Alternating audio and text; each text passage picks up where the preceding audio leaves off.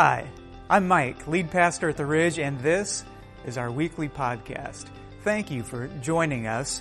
Our desire is for you to grow in relationship with God, connect with others, and to experience God's purpose for life by adding value to the life of another. I hope that this message will build your faith and encourage you as we seek to grow together in God's Word. Enjoy today's message. This is a binky.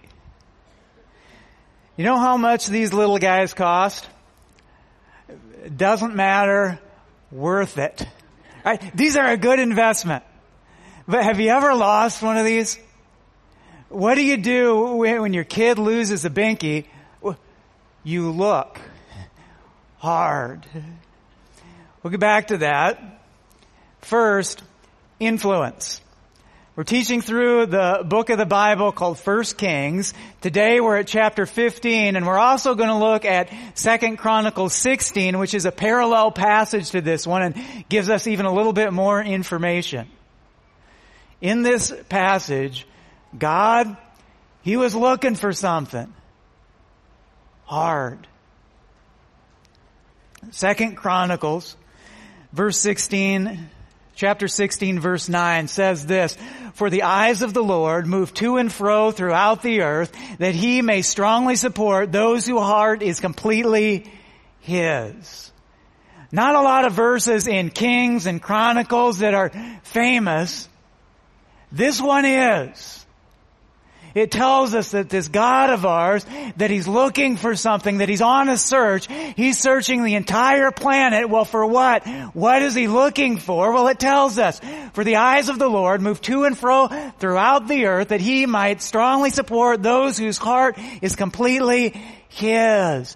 God is searching this earth for people. For a certain kind of person. And notice, He's not looking for the most talented or the most gifted or the most skills. And He's not looking for the ones with the fewest mistakes and the fewest failures and the fewest mess-ups. "For the eyes of the Lord move to and fro throughout the earth, that He may strongly support those whose heart is completely His." God is on a search. And He's searching for a certain kind of heart. A heart that is fully and completely committed to Him. That brings us to this. Chapter 15, verse 9. "In the 20th year of Jeroboam, king of Israel, Asa became king of Judah." Around 1,000 years before Jesus was born, David was the king of Israel. And the kingdom under David, it was united, it was prosperous. After David, his son Solomon reigned. But when Solomon died, there was conflict, there was division. The northern tribes split from the southern tribes, formed two separate nations. The nation of Judah, that's the southern kingdom, it continued to be led by a descendant of David, Asa. Asa is the great-great-grandson of David. So we're now 4 generations down. Verse 10. "He reigned in Jerusalem 41 years. His grandmother's name was Maacah, daughter of Abishalom." 41 years. Long time. Of all the things that happened during King Asa's 41-year reign, first thing that the Bible tells us about, did you catch it? His grandma. Is it just me, or does that seem a little weird? Why? 41-year reign. First thing in his biblical biography, it's his grandma. Well, why? Asa's grandma wasn't your typical grandma. Asa's grandma didn't do things like this. Gmail account? No, I'm looking for an email account. Sorry, that's a grandma thing. Asa's grandma looked more like this. Grandma's not gonna get run over by a reindeer this Christmas. That's Asa's grandma. Asa didn't have your typical grandma. She held the official title of Queen Mother. A few years earlier, the Queen Mother, well, the Bible tells us she made something. Verse 13.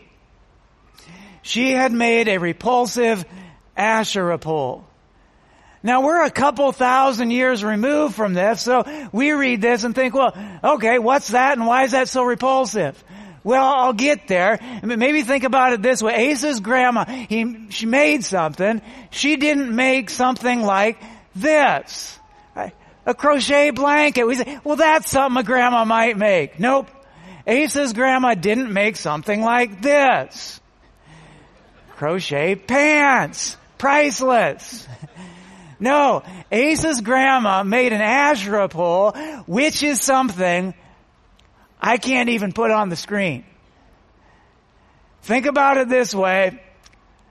Phallic symbol. Ooh. Grandma. Naughty grandma. Well, the Bible goes on to tell us what King Asa did about naughty grandma. Verse 13. He even deposed his grandmother Maacah from her position as queen mother because she had made a repulsive Asherah pole. Asa, get this, he fired his own grandma.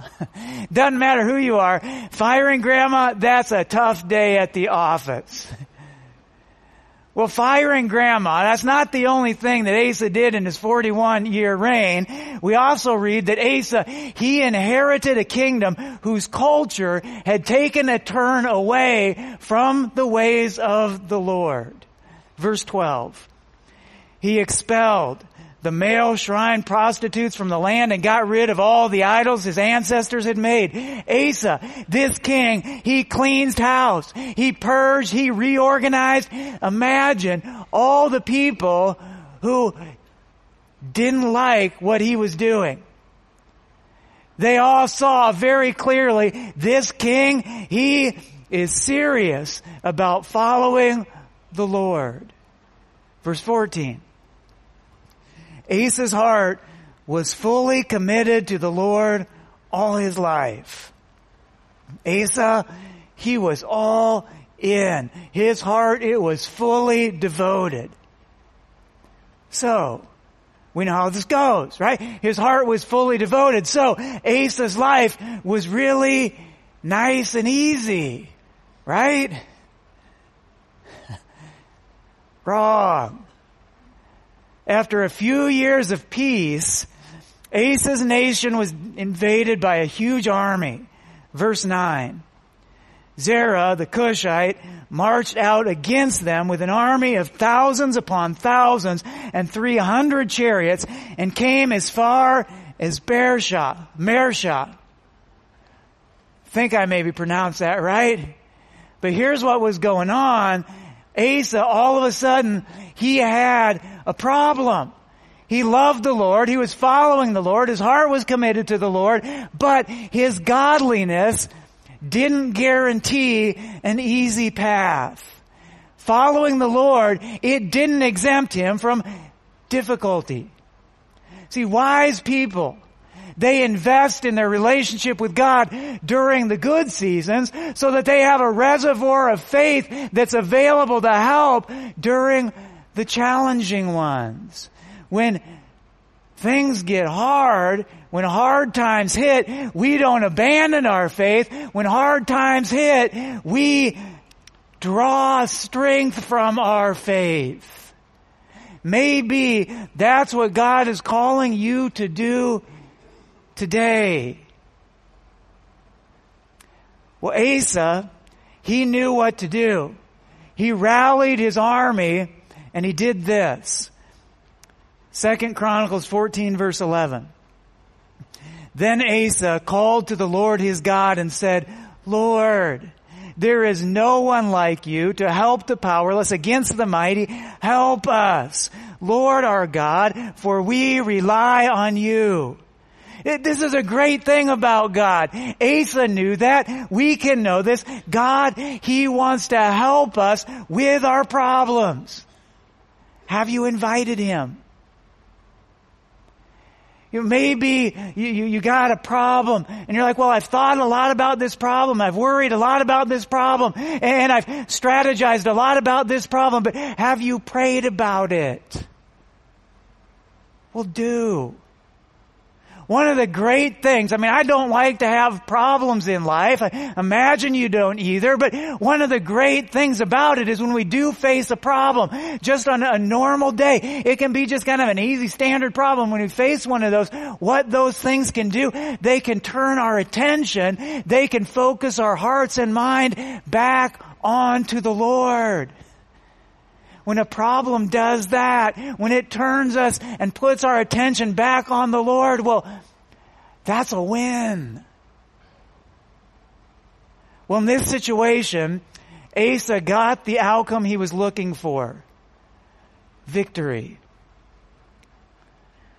2 Chronicles 16 verse 9. For the eyes of the Lord move to and fro throughout the earth, that He may strongly support those whose heart is completely His. This is probably the most famous verse in all of Kings and Chronicles, but did you know that that verse is almost always taken out of context? What I read and what you typically hear, if you're familiar with this verse, it's not even the full verse. It's just the first half of it. Do you know what comes next? It changes the whole verse. Hear this. Hear it in its entirety. 2 Chronicles 16:9. For the eyes of the Lord move to and fro throughout the earth, that He may strongly support those whose heart is completely His. You have acted foolishly in this. Indeed, from now on you will surely have wars. Well, that changes this verse. We conveniently skip over the you have acted foolishly in this part of the verse. Here's what's happening. Asa, this good godly king, he messed up. He did something wrong. And speaking of mistakes, have you seen the designer binkies? Whole lot of them out there. Take a look. They're like this one. Kind of cute, but he might not be laughing at that picture 15 years later. Here's what we have. Asa. It's been established. He's one of the good kings. There are not a lot of good kings that we're going to see in this book of 1 Kings. Asa was one of them.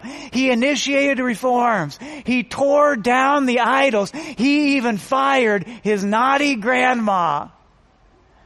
But that's not all. The Bible also tells us he made a mistake. Okay, well what? What did he do? Chapter 16 verse 1. In the 36th year of Asa's reign, Baasha, king of Israel, went up against Judah and fortified Ramah to prevent anyone from leaving or entering the territory of Asa, king of Judah. Well, Baasha, he's the king of the neighboring northern tribes of Israel. He began to build a fortress at Ramah. Well, we say, well, okay, so what? What's the big deal? Well, Ramah was a border town. So here's what was happening. This would be like Canada loading up Toronto with all of its infantry and both of its 2 tanks. All right, some of you got that. But here's what's going on. It's a threat. It's not a war, but it is a threat. And remember what Asa did the first time he felt threatened? Well, he prayed about it. Right? The first time, he turned to the Lord. This time, same kind of deal, but Asa does something different. He takes a different strategy. Verse 2. Asa then took the silver and gold out of the treasuries of the Lord's temple and of his own palace and sent it to Ben-Hadad, king of Aram, who was ruling in Damascus. Asa took money from the temple that belonged to the Lord and he gave it to the king of Aram. That's also the region of Syria. Asa, he didn't raise a sword. Here's what he did. He bought himself an ally. Next verse, verse 3.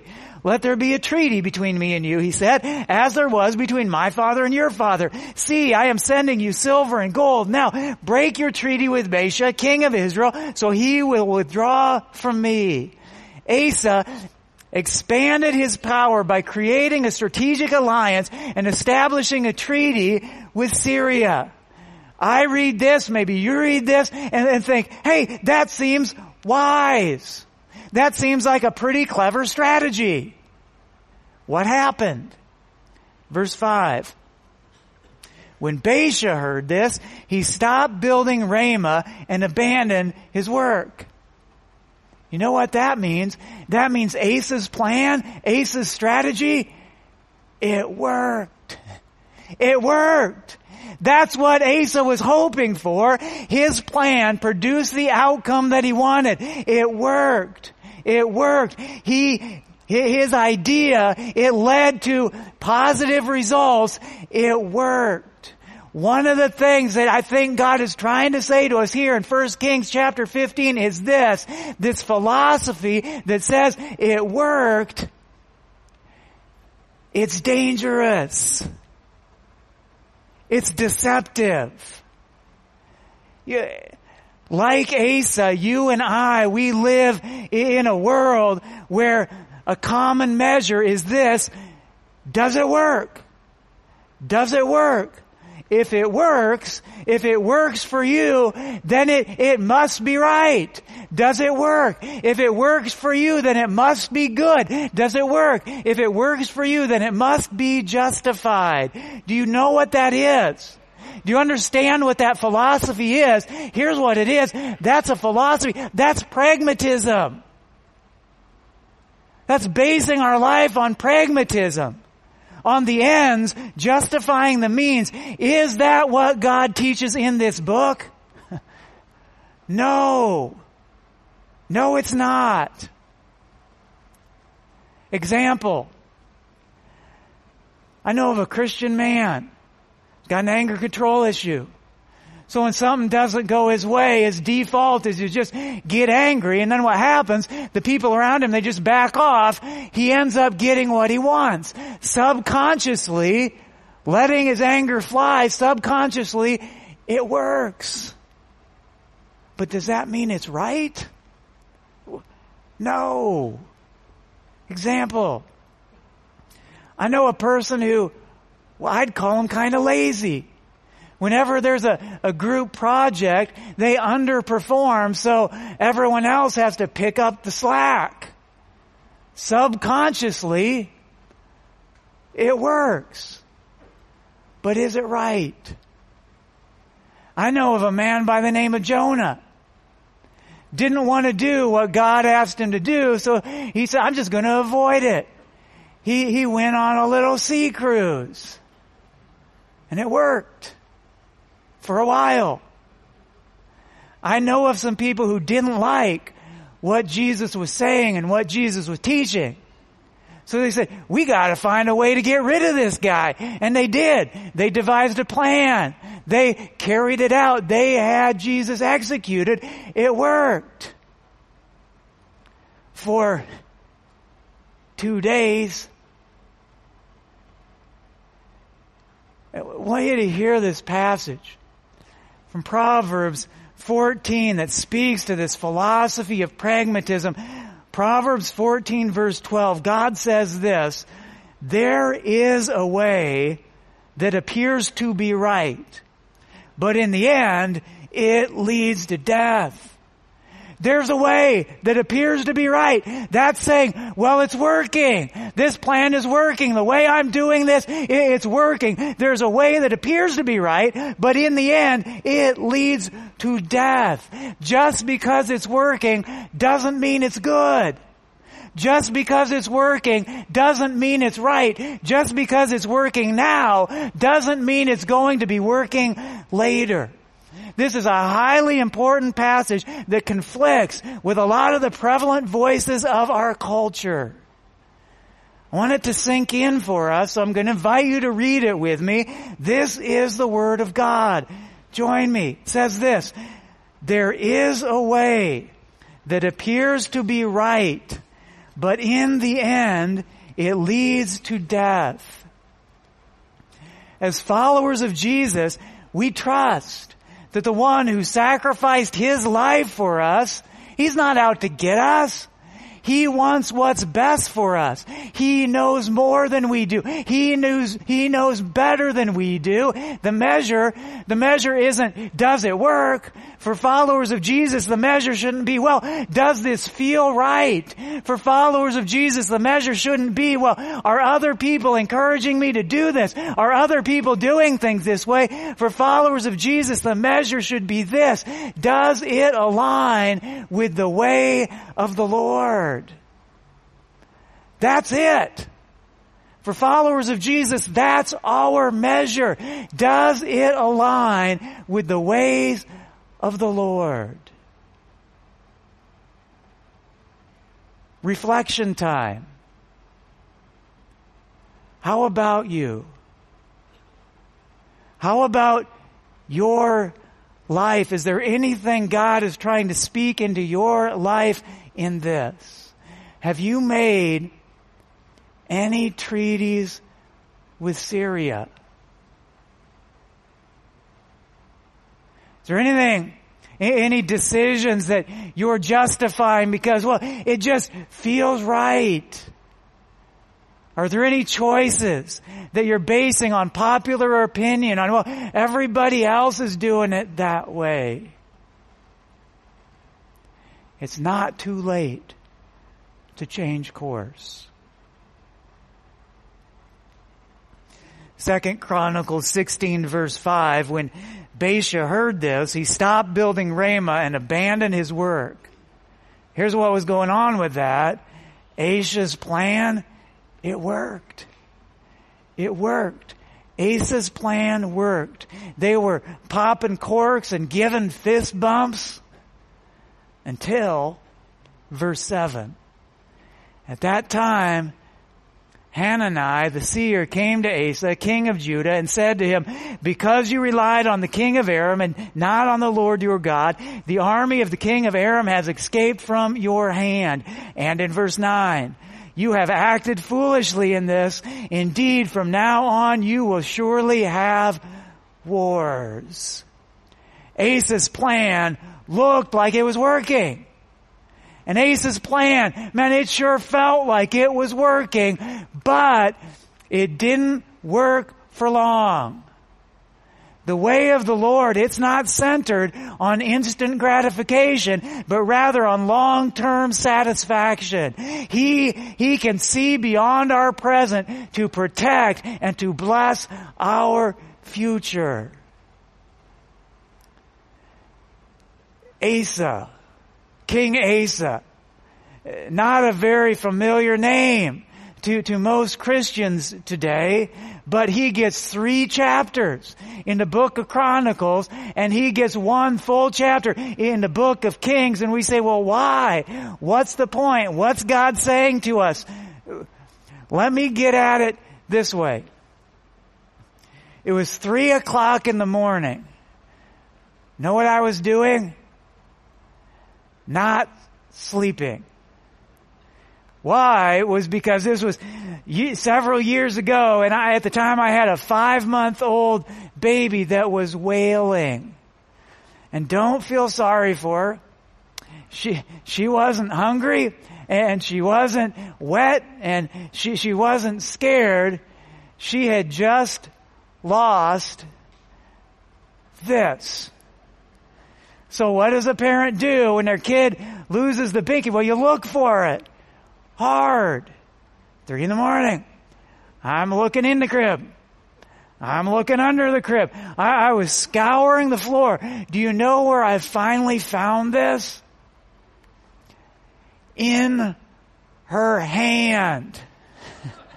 Yeah, the binky was right there in her hand the whole time. What she wanted, it was right there in her little hand.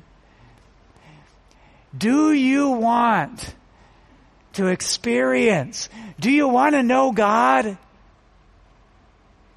He's not far off. He's not hard to find. He is here.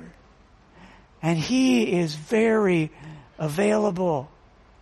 This is one of the most prevalent themes that you will find woven throughout the entire Bible. In the beginning, God created, and God didn't leave. God walked with them in the garden. That's God saying, I'm here. I'm available. I want to be a part of your life. The descendants of Abraham, they got swept up into slavery in Egypt. But God, He didn't abandon them. He entered in and He rescued them. The book of Exodus. That's God saying, I'm here. I'm available. I want to be a part of your life. Or how about this, when those shepherds were out in the field, the heavens lit up, and we get this, Luke 2 verse 10. I bring you good news that will cause great joy for all the people. Today in the town of David, a Savior has been born to you. He is the Messiah, the Lord. Know what that is? That's God saying, I'm here. I'm available. I want to be a part of your life.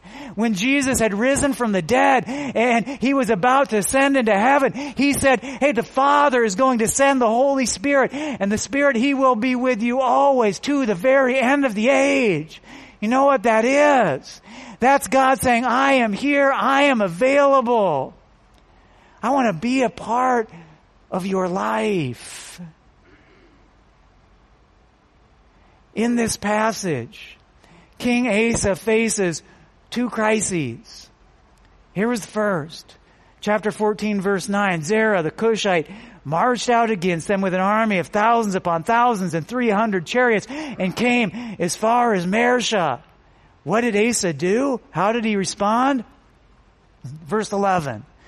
Then Asa called to the Lord his God and said, Lord, there is no one like you to help the powerless against the mighty. Help us, Lord our God, for we rely on you. Help us, Lord our God, for we rely on you. And in your name we have come against this vast army.